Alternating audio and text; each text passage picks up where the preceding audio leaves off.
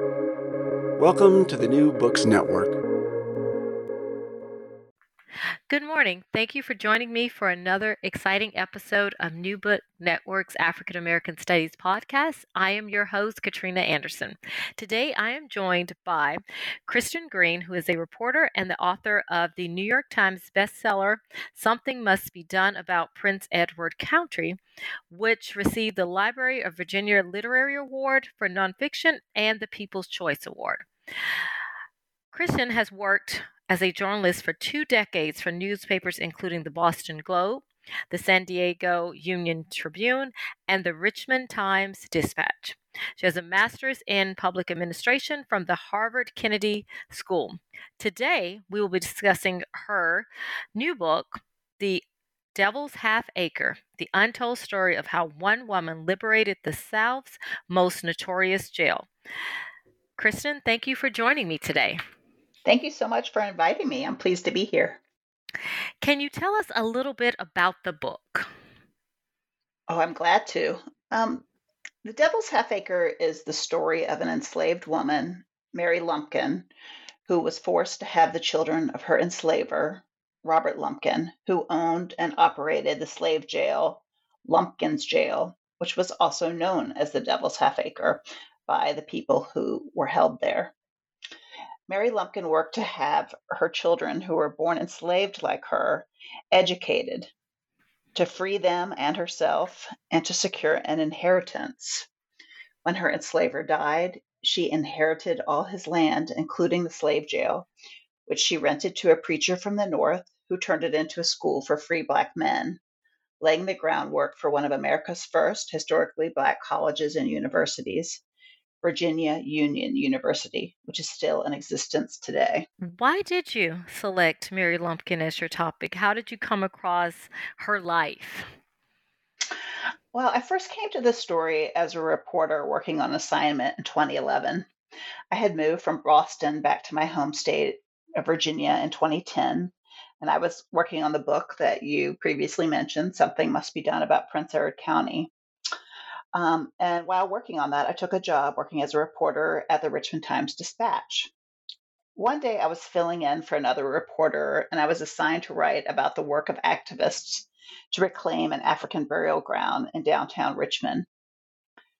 Doing research on the site before that assignment, I heard of a nearby slave jail and an enslaved woman who lived there with the owner, Robert Lumpkin. An article in the Smithsonian Magazine described an archaeological dig at Lumpkin's jail and Robert Lumpkin, a slave trader.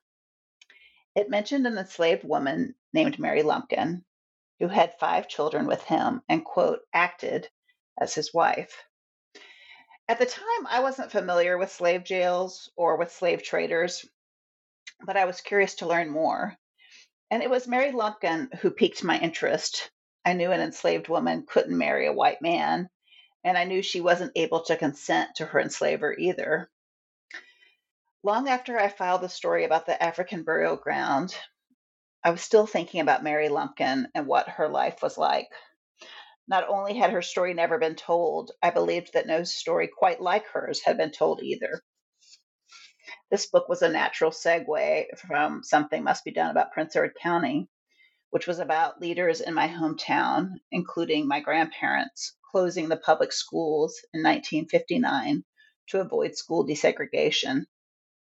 When I finished that book, I wondered how many more hidden histories are there. And it turned out that this big one in my backyard still had my attention. I wondered what it meant for Mary Lumpkin to be in her position, living in a jail, mothering children she did not consent to have, with a man she did not choose, a man who was known for his brutality and disregard for Black lives. I wondered what it was like to be protected in some ways from the evils of slavery, and to also have a role in the business of slavery, helping Robert Lumpkin to manage and run his jail. Wow, it's something that, I definitely can see the appeal to want to know more about her life because as I was reading, I kept thinking, wow, this is such a fascinating fact and tidbit to learn as much as we possibly can about her and her experience. And I want to ask you, how do you think most people think about enslaved women, and how did you seek to reshape that narrative? I mean, that's a tough one because I think that enslaved women are a monolith in the American narrative. The stories of enslaved women share similarities, of course, but they're not some monolithic group. They are individuals with their own stories. And slavery was a system that did this to them, right? It encouraged the wrongs. But over history, only the stories of the most brave women or the stories of masculine style escapes have been told. Women like Harriet Tubman, who escaped slavery and then returned to free countless others. But stories of most enslaved women who had to stay put because they had children that they wouldn't leave are never told. And of course, they are the vast majority of the 2 million women and girls enslaved in the American South. I wanted to tell another kind of story of an enslaved woman, one that hadn't been told, one that wasn't part of the American narrative. Now, what are your sources that you're using in your analysis? What were you able to find? Well, one reason I hesitated about writing this book about Mary Lumpkin was that there were just little scraps of information about her when I did initial searches. And so I knew that would be the biggest challenge of writing a book about her is just not having um, enough facts to put together, her life story. So I started by building a timeline of events in her life that I did already know about and cross referenced important historical events. I created spreadsheets of the names of people I thought might be connected to her or to Robert Lumpkin and blew up maps of the places that she lived. Um, and I went searching for a ton of documents. I untied a red ribbon from which the government red tape got its name to reveal crumbling court documents. I read birth and death records, property records, wills, cemetery records. I searched domestic shipping records, census records, city directories, school archives. I used historic newspaper articles, newspaper advertisements, and military records. I read narratives of enslaved women, interviews with formerly enslaved people, and the biography of Anthony Burns, an enslaved man who had escaped to Boston and then was later held at Lumpkin's jail. I also traveled to Philadelphia, where Mary Lumpkin once owned a home, to Ipswich, Massachusetts, where her daughters attended school, and to New Richmond, Ohio, where she spent the final decades of her life and is buried. I also connected with other people doing research related to the Lumpkin family. And I met a friend on Ancestry.com who helped me figure out who Mary Lumpkin's children lived with in Philadelphia before she arrived. This friend had been researching the former enslaver of the woman that Mary Lumpkin's children lived with, Virginia resident William Edlow. Harriet Barber, a formerly enslaved woman who had been forced to have the children of her enslaver and had been freed at his death. She was a woman that I couldn't figure out who she was by just looking at the records. And so this outreach by somebody else on Ancestry.com allowed me to find a lot more information for him and also for myself for this book. Um, so networking, I guess, is also helpful. And of course, I use the research of historians who came before me to flesh out the story of other enslaved women forced to have the children of their enslavers. I also built Mary Lumpkin's family tree and found descendants scattered around the country. One of the most useful documents that I turned to, especially towards the end of my research, was the 2,300 first person accounts of slavery that were collected and recorded in the 1930s as part of the Federal Writers Project of the Works Progress Administration. That was a daunting research task that you had to undertake, but it was well worth it because you were able to recover the life of Mary Lumpkin, who, as for many Black women, as you say, have been relegated to the margins of the story. So, whose work, I want to say, do you think influences your own work? Well, of course, there are many Black scholars who are doing this work, and I think publishers are realizing the demand for these stories. I have a lot of respect for Nicole Hannah Jones of the New York Times, who has done a lot of work on desegregation of schools, but then recently turned her energy to the 1619 project, which she engineered. I think a comparable book would be All That She Carried by Taya Miles. And I also found Stephanie Camp's Closer to Freedom really useful. I was also influenced by the narratives of formerly enslaved women who wrote their own stories, such as Harriet Jacobs' book, Incidents in the Life of a Slave Girl. Those are most definitely, I want to say, some of the great works that are out there. I'm familiar and have read almost all of those myself in my own research process. So, those are great works that you got a chance to take a look at. So, I want to ask you, who was Mary Lumpkin? Mary Lumpkin was an enslaved woman who was forced to have the children of her enslaver, Robert Lumpkin, who owned and operated a brutal slave jail known as Lumpkin's Jail.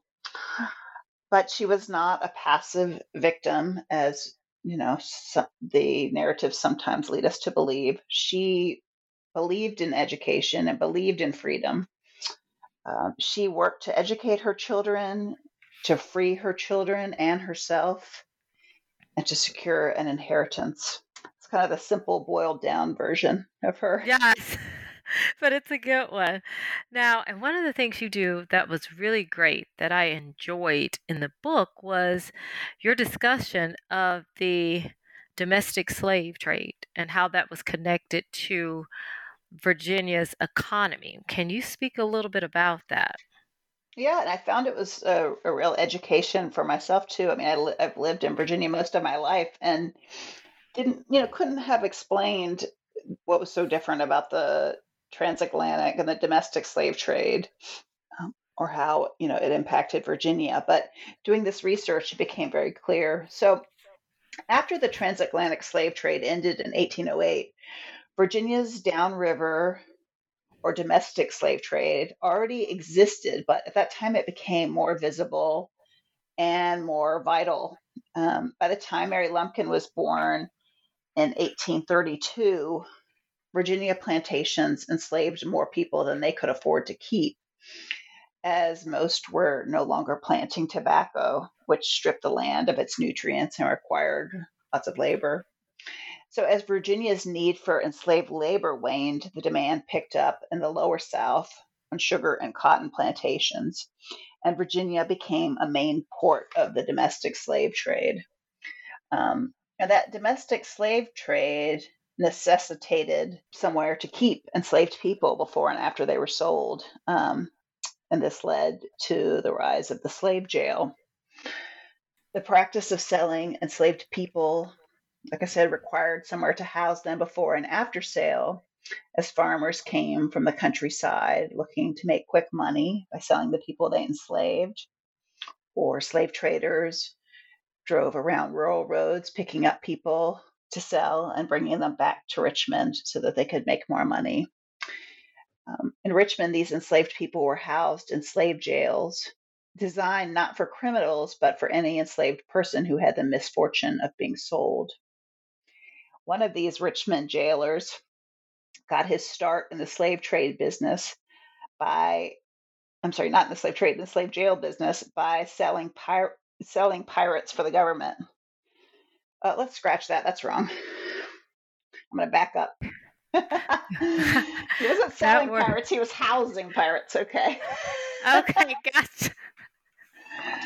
uh, in Richmond, they were housed in slave jails designed not for criminals, but for any enslaved person who had the misfortune of being sold. One Richmond jailer got his start by housing pirates for the government. Enslaved people were kept in these so called slave jails until their sellers could get the amount that they desired at sale. And then often they were kept after sale in the jail while their buyers attempted to purchase more enslaved people, enough so that they could link them together in chains known as a coffle and force them to walk south to their new homes. Um, so you have a sense of what this looked like in Richmond, but at this time, slavery was the state's most profitable industry. Farmers came from miles around to sell enslaved people in Richmond. Um, and roughly 1 million people would be moved from the upper South, so Virginia and Maryland, to the lower South prior to the Civil War as part of the slave trade.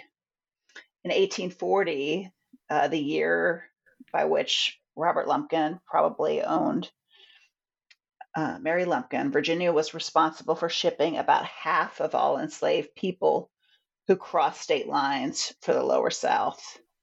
And Richmond was the second largest slave trading hub after New Orleans. So that gives you an idea of just how important slavery was to the economy in Virginia. It was integral in so many ways that you don't even normally think about beyond the initial usage for just tobacco. It continued in many ways, and they were able to be involved in that domestic slave trade.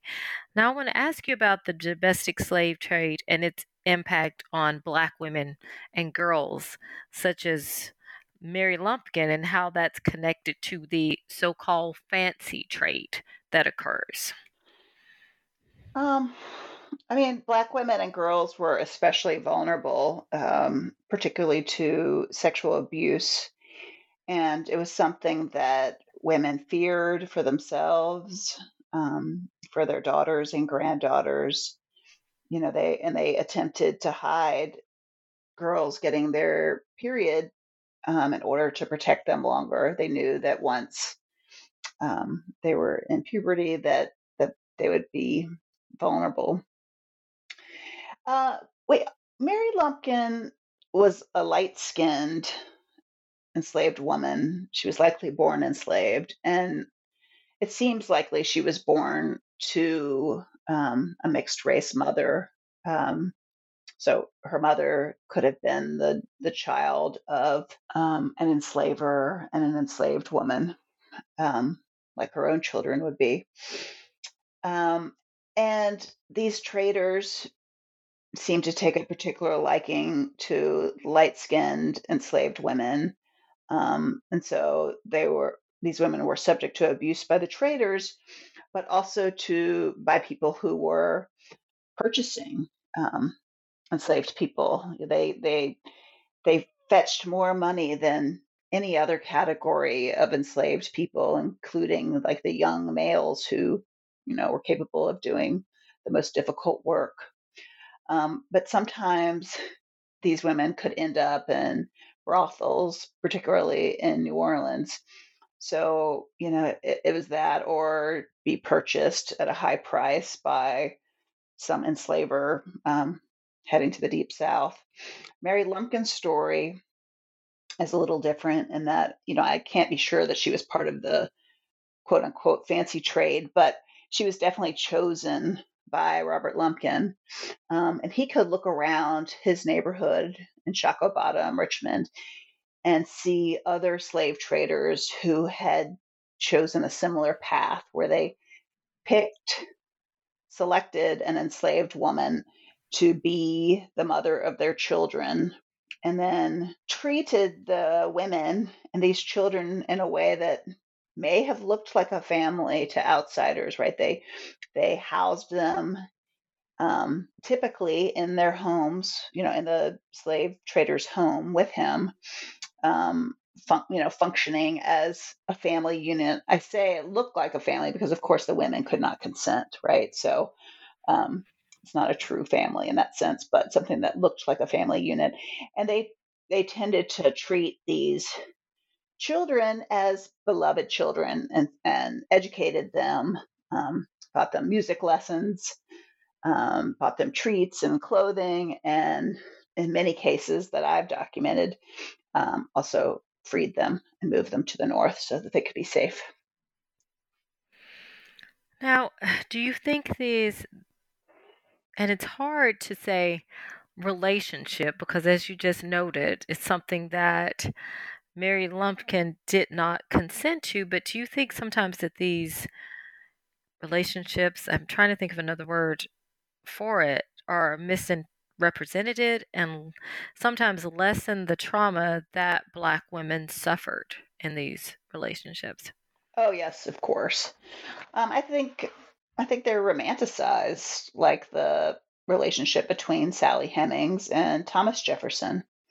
People forget that enslaved women did not have the right or the ability to consent, that they are considered property, they are treated as property, and that these are very young girls with much older white men. Um, Yes. That's so what I was just about to say. The age factor that's like right there in your, they are young. They are so young when many of these relationships, as what they were called, begin. And you think about, just as you read with Harriet Jacobs, these are young girls. that's right. I mean, at the time, obviously women did marry and have children earlier than they do now, but we're talking that Robert Lumpkin may have had Mary Lumpkin in his possession by the time she was 8 years old, right? And she has her first child with him.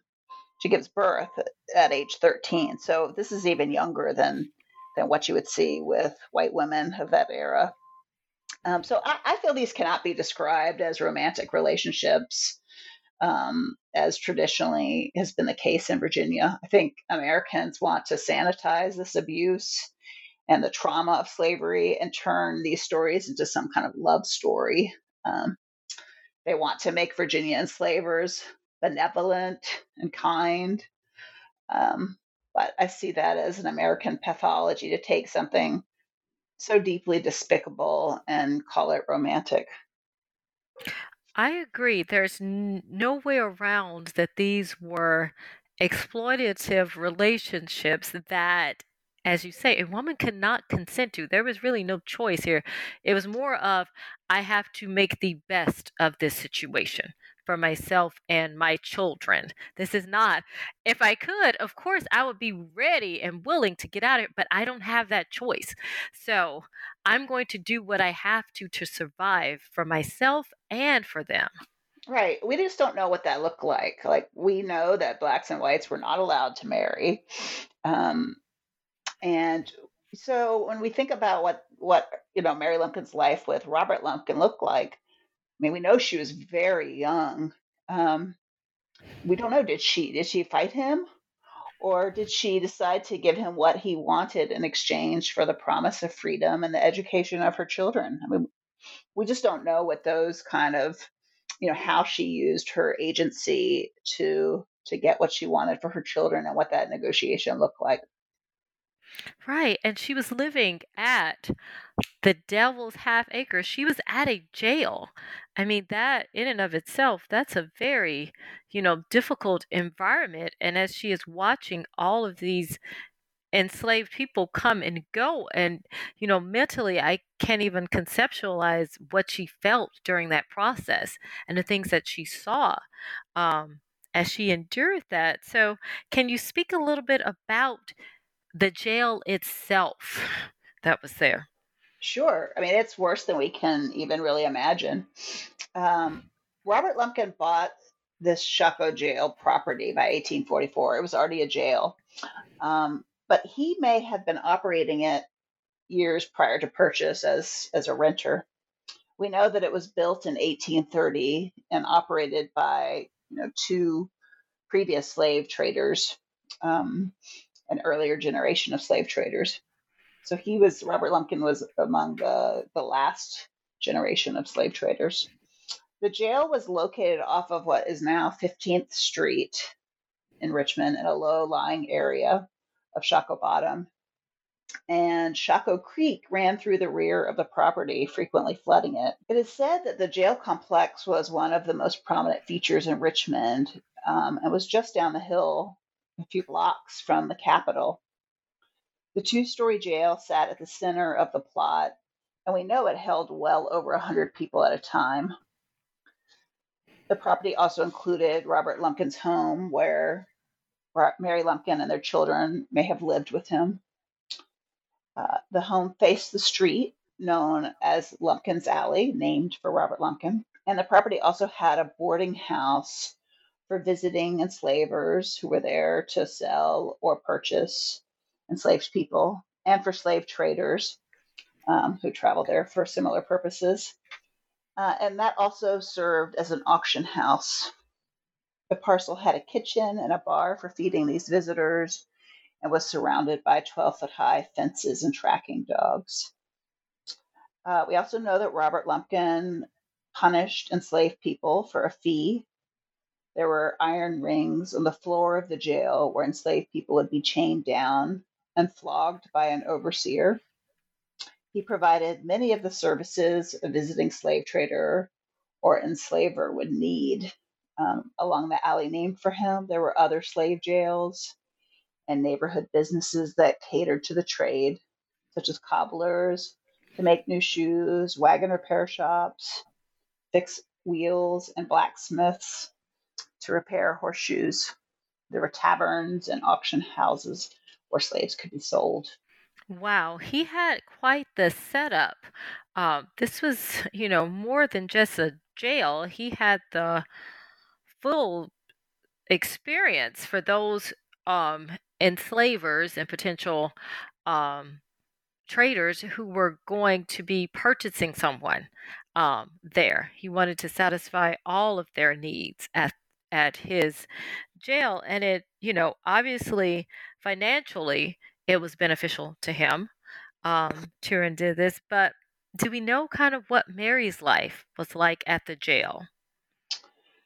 Well, so we know she was born in 1832 and had her first child at 13 in 1845. And of course, her children were born enslaved like her, because children followed the status of the mother, um, which at the time was a new law that conflicted with British law. We think she likely managed Robert Lumpkin's home and lived there with the children, but she may have also managed parts of the business. We can see from some of the other, excuse me. Let me take a sip here. Pause for a second.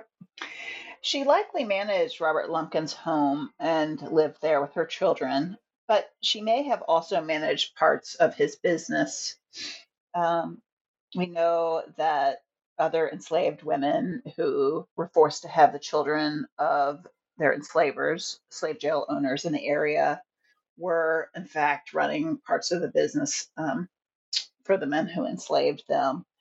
So it seems likely that she was given some role there too, but we don't know exactly what that looked like. We do know that once she had children, her focus must have been on protecting them.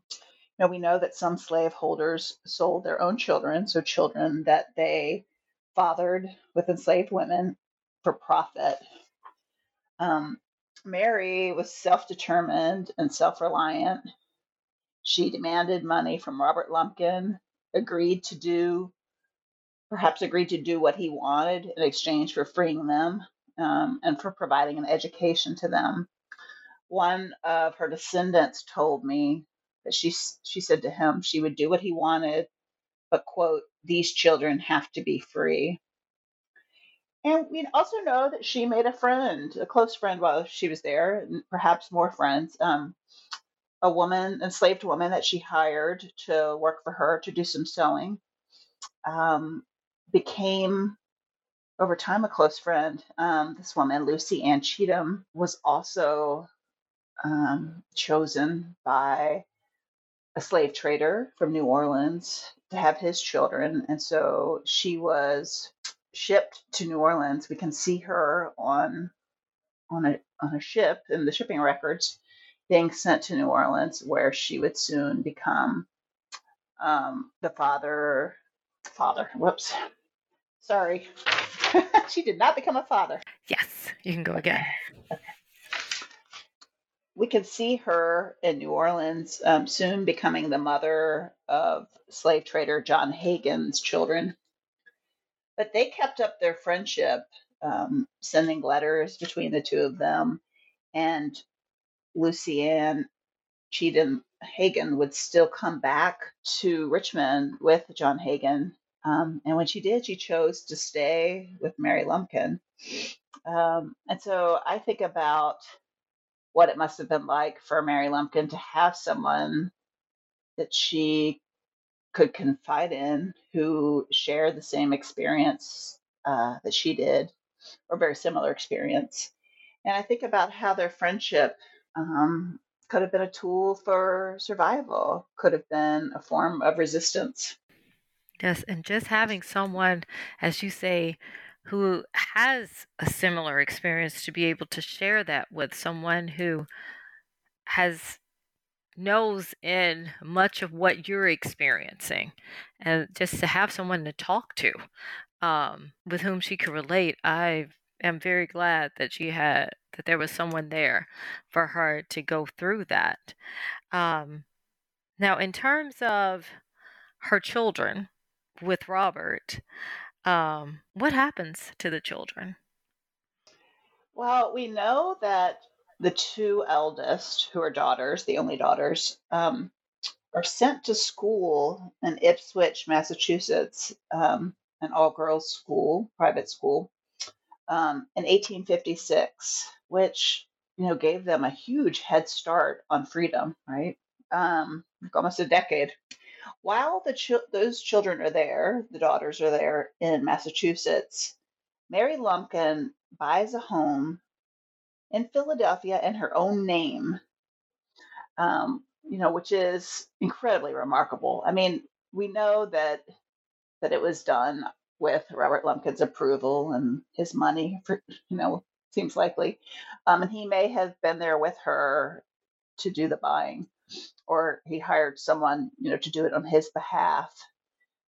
But the fact that it was in her name, is really incredible. And she moves all the children to Philadelphia before the start of the Civil War. They're there by 1860, living with the woman I mentioned earlier, Harriet Barber. The four of them are, and then she moves with her youngest, who's a baby, um, soon after to join them there in Philadelphia. Um, and then, it seems likely that those children never returned to Richmond. Certainly never returned to live in Richmond if they ever did go back. But they forged a life of freedom from that point on, and um, benefited in some ways from Robert Lumpkin's earnings back in the slave trade in Richmond. That is remarkable. She's in Philadelphia. Her and her children, they're living in freedom. So, how would you describe their life in the North? Do you think that Mary might have found a sense of community there? I mean, that's kind of a tough one. I mean, at that time, the Philadelphia was the black city in America. A ton of people had immigrated there. I'm not sure what I want to say on this. Sorry, so I'm just kind of spitting things out. Let me pause for a second. Because of where I see Mary Lumpkin living in Philadelphia and the kind of people living around her, I mean, I can look at them in the census and see that there are some movers and shakers in this Philadelphia Black community. I think she might have been able to connect with people around her. We also know that two families from Richmond, the children of two other slave jail owners and their children with enslaved women, have moved to Philadelphia at the same time. And one family lives right around the corner from Mary Lumpkin and her children. And so, you can think about them having that, where Lucianne Cheatham was a real support for her when she was living in Richmond. In Philadelphia, she had another formerly enslaved woman who had known her for years who's who lives around the corner and who has children, and they were kind of going through this transition. It must have been a very difficult transition to go from living in a slave jail as enslaved, having all these enslaved people come through their jails, to living a life in Philadelphia that, where they were technically free. Everyone around them was also free, but they may not have had a ton of resources.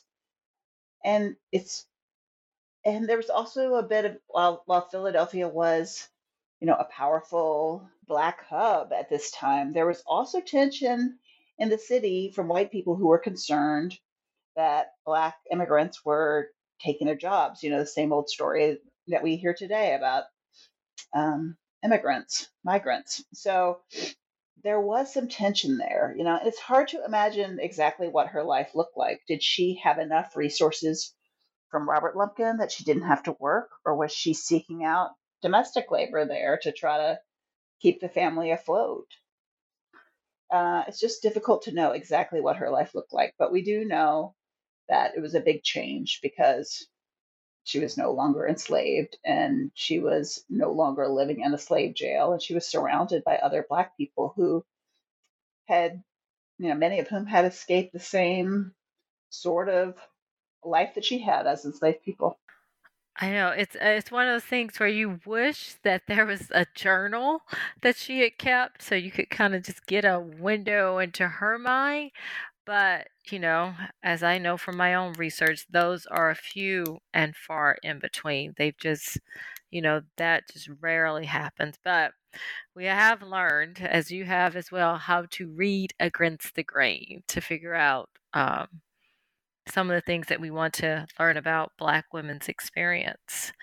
Now, I want to ask you, what role does race and identity play in the lives of Mary Lumpkin, and her children and descendants?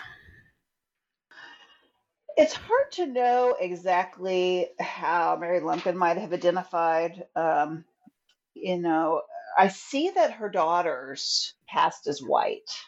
I, I, I think that her oldest daughter had married a mixed race person too, and he might have been formerly enslaved, but he dies fairly or disappears fairly early.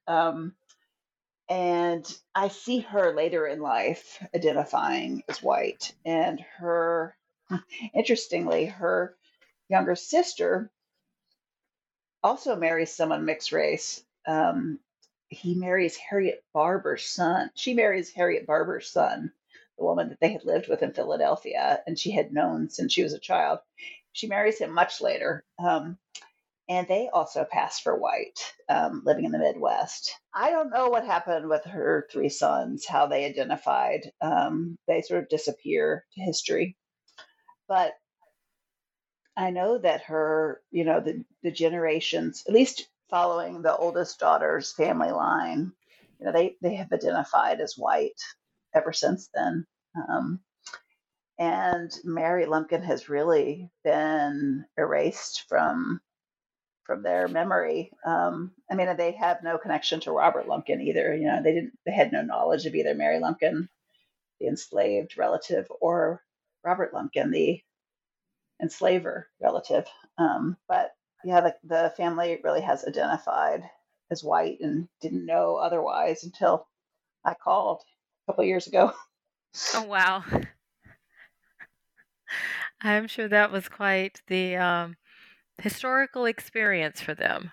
Um, but it's always nice to learn more about like the history and one's family history in most cases. Yeah, I mean, it was just such recent history. Like I remember calling the very first person I reached out to from the family. I was talking with her at a break in her workday, and it was crazy because I had Mary Lumpkin I was going from the past to the present, right? She kind of did the opposite. This relative, she was going from the present backwards, and to see that we could, so easily meet on that family tree, that she could get me there, it was really incredible. I was just, I mean, it was only I'm trying to remember if it was 6 or 7 generations, but it's just so recent, this history. And then she was remembering, like, oh, I have my grandfather was actually like pretty dark skinned, and it was something we didn't talk about. But later, I had a family member who took me aside and said, yeah, that's like he was the black quote unquote sheep of the family. But they didn't know that that he had been that he was a descendant of a black woman. I think the story in the family had been that someone had married an indigenous woman and shamed the family, and she had been left. Yeah, I mean, that so often happens in history, right? Like, black ancestry becomes indigenous, but then it's in this case it was still considered shameful, and so that part was left off too. So even though they had, tried to turn it into a softer story, it still hadn't been. It was still considered shameful to them, and they hadn't shared that, hadn't protected that history. Right. It was almost like, okay, we're not going to talk about that. We're just going to, for the most part, pretend that it doesn't happen, that it doesn't exist. Um, it's just one of those family history things. We know, but no one else really, we're just not going to talk about it. Let's just not delve too deep into that. And that, it makes a lot of sense, given the issues that surround that topic. Now, I want to ask you, once we get to the Civil War and it breaks out, what happens at the Devil's Half Acre? Well, from what I can tell, it continues as a place that held enslaved people during the war. I mean, I'm not sure how Robert Lumpkin was able to stay afloat. As we know, people in the South, white people, really struggled um, to hold on to their businesses. White slave owners and jail owners, some of them were converted to other uses by either the Union or the Confederacy. But as far as I can tell, Robert Lumpkin continued to trade in slaves. I don't know how much demand there was for them, but I can find advertisements for him housing escaped enslaved people for their owners. So because his business was so varied, he probably used some other part of the business to stay afloat. Maybe he, continued. There was no rooms in Richmond, right? Like it was very hard to find somewhere to stay. So perhaps, he rented out the rooms from that part of his business. We do know though that he continued to act as a slave trader and hold enslaved people until the very end of the war. And even then, he wanted to keep the people he enslaved. He tried to get on one of the last trains out of Richmond with a car full of enslaved people, and he wasn't allowed to. That is just mind boggling. At that point, he's still trying to escape with enslaved people, but yet, to most, not surprising. Um, how So that begs me to the question, how has Robert Lumpkin been remembered, as well as kind of the Devil's Half Acre? What do people think about it? What do people know about it? What do they think of him? Is it just he's a person who was a enslaved jail owner, or is he kind of he's a businessman? Oh gosh, I mean, definitely like his obit, remembered him as like a gentleman. I mean, I think it's a tough one. I think he's mainly forgotten, right? I mean, he does when the jail's name pops up, then of course somebody would know that a Lumpkin owned it because it was called Lumpkin's Jail. Um, if he's remembered as a brutal slave trader and slave jail owner. But probably many people were like I was when I set out on this journey and don't know what a slave trader is and don't know what a slave jail is. So hopefully this book is part of the education on that part of our history. I mean, I think once the building was demolished in the late 1800s, the memory of this jail went with it, right? Um, and it wasn't until the last, I don't know, couple of decades that this history has been resurfaced and Richmond has tried to include it in its list of slave sites, slavery related sites. And a discussion has taken place about how the whole Shako Bottom slave trading area should be memorialized. And many people said they did not want whatever was built, whatever was done to memorialize the slave trade. They did not want Lumpkin's jail remembered as Lumpkin's jail because they thought that that honored this terrible person. And that, so the name the Devil's Half Acre has been a name that people said they prefer, and they don't actually want. A lot of people don't want this history to be focused on telling the story of this slave jail because they think there are other stories that need to be told too, and it doesn't need to be focused on them. But what is interesting about um, this slave jail is that archaeologists were able to find its foundation. They were able to locate the spot where it existed. And so it's the only place in America where you have a slave jail that you could build an amazing museum, on the place where enslaved people walked, where Mary Lumpkin walked. And so in that way, it could be a very exciting way for Richmond to tell its story. But again, there are lots of thoughts about how the story should be told, and of course requires a lot of money and buy-in. And it happens to also sit in a floodplain, so that's an additional challenge, even if you could get past the other challenges. So there's one very famous resident who was at Lumpkin's jail, the Devil Half Acre, Anthony Burns. What can you tell us about Burns and his experience there at the Devil's Half Acre? Well, I have to give thanks for Anthony Burns because he really provided some of the best description um, that we have for the jail. And I know that he really suffered there. So Anthony Burns was an enslaved person born in Virginia who escaped and was famously captured in Massachusetts. Um, and a federal court case that got a lot of attention was held um, in order to extradite him to his enslaver back in Richmond. Using the Fugitive Slave Act of 1850. And Massachusetts and other northern residents were really outraged about this and fought it, and took to the streets when the judge ruled that he would be sent back to Virginia.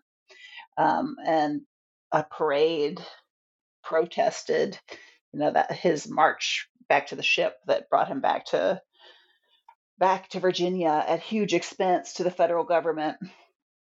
He was sent to Lumpkin's jail to be punished for the attention he brought to Virginia and to slavery, and the torture started immediately.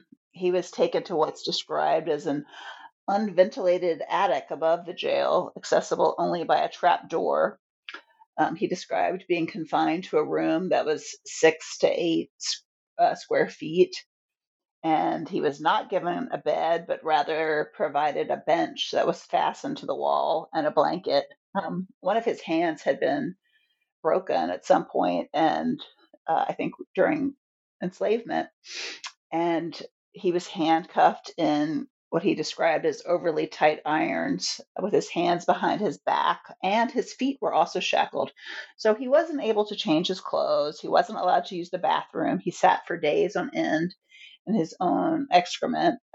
He was fed very little. He described it as being cornbread and putrid meat, and that he was given water only once or twice a week. And so he obviously became very sick, to the point I think he almost died. And maybe at some point when he was so unwell, somebody decided it would be a bad idea to kill him. And he was nursed back to health and eventually sold. He spent 4 months living in Lumpkin's jail. And during that time, he encountered Mary Lumpkin, who extended warmth and kindness to him, bringing him hymnal and a Bible she knew that he could read somehow. And his interaction with her gives us this insight into her. We know that she was aware of him, so she must have had the ability to move about the jail property. And we know that she had, empathy for other enslaved people who were mistreated there. And it went really beyond empathy. She really, stuck her neck out in order to deliver him this gift. And his descriptions give us some of the best understanding of what the jail looked like and the cruelty it inflicted. And he even witnessed an interaction between Robert Lumpkin and another enslaved woman that indicated that Robert Lumpkin had a relationship with this other enslaved woman that was also being held at the jail. So we are really appreciative that his words got put down on paper so that we can know more about what the jail looked like and the extent of the torture, and that we can have this little insight into Mary Lumpkin. That I most definitely agree with. It's so nice to be able to gain insight from Burns as to what was his perspective on the jail as well. And also, as you said, he interacted with Mary Lumpkin. Um, so you get a chance to see her there as well. Even though, and I want to say, there were atrocities, many that occurred at the jail. And as we talked about before, the Civil War that's happening, but something changes after the war, and as the time has passed. What happens to the Devil's Half Acre? Well, from what I can tell, Mary returned to Virginia, to Richmond, and to Robert Lumpkin not long after the Civil War ended. I don't know why exactly. Did she have feelings for him, or had she made some sort of promise to him? Did she just need money and not understand that he probably wouldn't have any? He wouldn't have many resources. Who knows why she decided to return, but she did return. And the following year, Robert Lumpkin died and left her um, everything that he had, it appears, including the jail, including the Devil's Half Acre. And he also acknowledged that Mary Lumpkin's children were also his children, in his will, which was really important because this book couldn't have been written without knowing that. Um, so I appreciate that he did that. Um, she, she had a lot of difficulty after the war, even though you think about her situation, right? She's a lot better off than the average previously enslaved person because of her connection to whiteness, right? Because she has these children who probably are employed in the North, because Robert Lumpkin had at one time been a wealthy man, at least, on paper. Um, he had property, so like that is so much more than the average formerly enslaved person had. I mean, I couldn't imagine how bad life was for enslaved people at the end of the Civil War until I read some of these slave narratives and realized, like, financially, like, freedom actually was like worse for enslaved people after freedom, because they no longer had anyone who would clothe them. They had nowhere to go for meals. They didn't have a place to live. It's not like jobs were like readily available. And so, like, it was dire straits for most formerly enslaved people. And you would think, okay, well, Mary Lumpkin's a little better off. Yes, she was a little better off. And she surely watched how Robert Lumpkin ran the jail, and she surely probably helped him run the jail. So she had some skills that she could put to use. She knew, how to work the system because he had had his hands in all the pots trying to make money. But she didn't have cash, and so she really couldn't pay her taxes. Um, and I watch as these women, who formerly enslaved women, who were chosen by slave traders, they outlived them, And then they just don't have the money to keep their properties because they can't pay taxes is the first problem. So she had a lot of worries. She had a lot of financial worries. And at some point, she meets a preacher on the streets of Richmond. This meeting, may have been random or may have been set up by someone, perhaps the preacher at her church. But there's a white preacher from the north who wants to has started a school in Richmond for free Black men to train them as preachers and to educate them. And he doesn't have a permanent home for his school, and he's been looking for one. And he's really distressed about it when he meets up with Mary Lumpkin, and she says that she thinks that she can help him. And she does. She rents the jail building to Nathaniel Culver of the American Baptist Home Mission Society so that he could found the Richmond Theological School for Freedmen. And this school laid the cornerstone for one of America's first historically Black colleges and universities, which I mentioned earlier, Virginia Union University, when he agreed to rent the jail from Mary for 3 years at $1,000 a year. Oh, wow. I mean, you know, I mean, that's just like, out of something so atrocious came something good, and she helped broker that. Um, They called it the Devil's Half Acre, but when she rented it to the preacher and it became a school, they changed the name to God's Half Acre, which I thought was just beautiful. that was beautiful. I mean, that was one of those moments where you say, ah, it's, and as I said, you can only imagine the atrocities that had occurred there, yet you are turning this space into something that will help formerly enslaved people. It will help Black people attain education, which is something that was so fragile in slavery and even out of slavery. Um, so that was quite the accomplishment. Now, I want to ask you, what do you think is the legacy of Mary Lumpkin? Well, as someone who valued freedom and education, she saw that her children were educated and she worked to free her children and herself. But like you just mentioned, she also ensured that generations of Black men and women would be educated. So I think, her renting that building to Nathaniel Culver, um, maybe she knew exactly what she was doing, that she was providing an education for more Black people. There's probably wasn't a lot she could do to step in and support enslaved people as they came through the doors of Robert Lumpkin's jail. But, maybe she was a religious person. So maybe as a religious person that appealed to her, and maybe as a person who valued education, that idea really appealed to her.